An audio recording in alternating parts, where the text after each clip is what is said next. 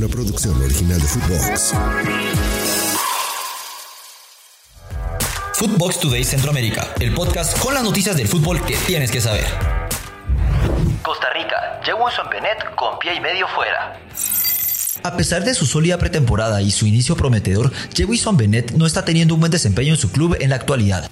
El comienzo de la temporada 2023-2024 ha sido complicado para el futbolista costarricense Jewison Bennete con el primer equipo del Sunderland, que compite en la segunda división del fútbol inglés conocida como el Championship. Durante esta campaña, el joven tico ha enfrentado diversos obstáculos. En los 15 partidos que ha disputado en el Championship, Bennete solo ha tenido la oportunidad de jugar en un partido y ni siquiera fue titular, lo cual lo hicieron ingresar en los últimos minutos del partido. Su participación tuvo lugar en el partido en el que el Sunderland derrotó al Southampton por un marcador de 5-0. Bennete entró al minuto 82 y contribuyó con una destacada asistencia que resultó en el último gol del partido. A pesar de la falta de minutos en el primer equipo, el club inglés sigue creyendo en su potencial y por lo tanto lo alinea en partidos con el equipo sub-21, donde por el momento no se contempla una cesión a otro club y Bennete buscará la oportunidad de acumular más minutos en el terreno de juego. Antes de continuar con nuestras notas, los invito a que vayan y le den seguir a Footbox Today Centroamérica. Escríbanos qué les pareció este episodio y nos califiquen con 5 estrellas. El Salvador, fechas de juegos pendientes. La Liga Mayor ha acordado programar la jornada pospuesta para la próxima semana y ha solicitado permiso a la FESFUT para fijar las fechas de los partidos atrasados entre Firpo, FAS y Fuerte San Francisco 11 Deportivo en un plazo de 15 días.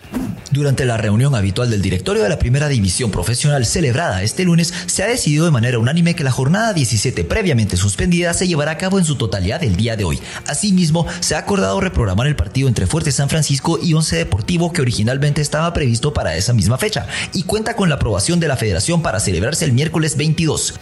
También se ha informado que la dirigencia del equipo Luis Ángel Firpo ha solicitado jugar el partido pendiente contra el FAS el martes 14 de noviembre en el estadio Cuscatlán.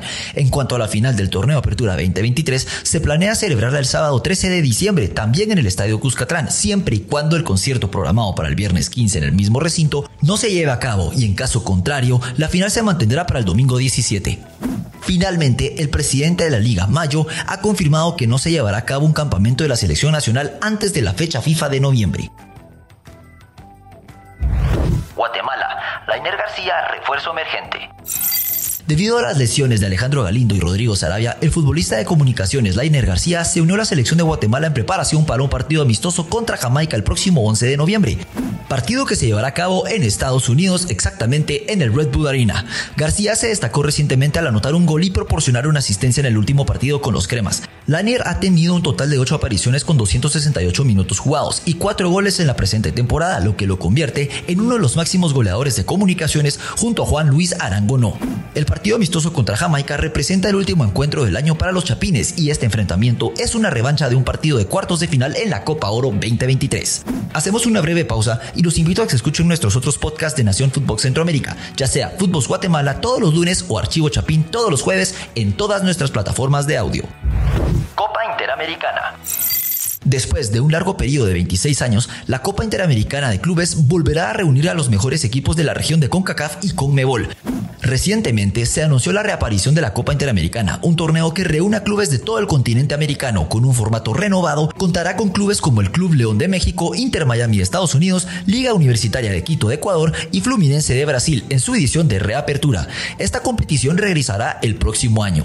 Tras 26 años de ausencia, la Copa Interamericana reunirá a los 4 campeones continentales en una emocionante búsqueda por añadir un título más a sus historiales. En su regreso, la Copa Interamericana presentará un formato distinto al jugar a los 4 ganadores de la Leagues Cup, CONCACAF Champions Cup, la Copa Sudamericana y la Copa Libertadores, quienes comenzarán la competencia desde las semifinales. Para que un equipo de Centroamérica pueda participar en la Copa Interamericana, deberá conquistar el título en la próxima edición de la CONCACAF Champions Cup, lo cual será clasificatoria a través de la Copa Centroamericana actual. A continuación, los dejamos con los resultados más relevantes del día de ayer en la UEFA Champions League. Shakhtar Donetsk 1, Fútbol Club Barcelona 0. Los de Xavi no pudieron anotarle al cuarto de la Liga Ucraniana. Milan 2, Paris Saint-Germain 1.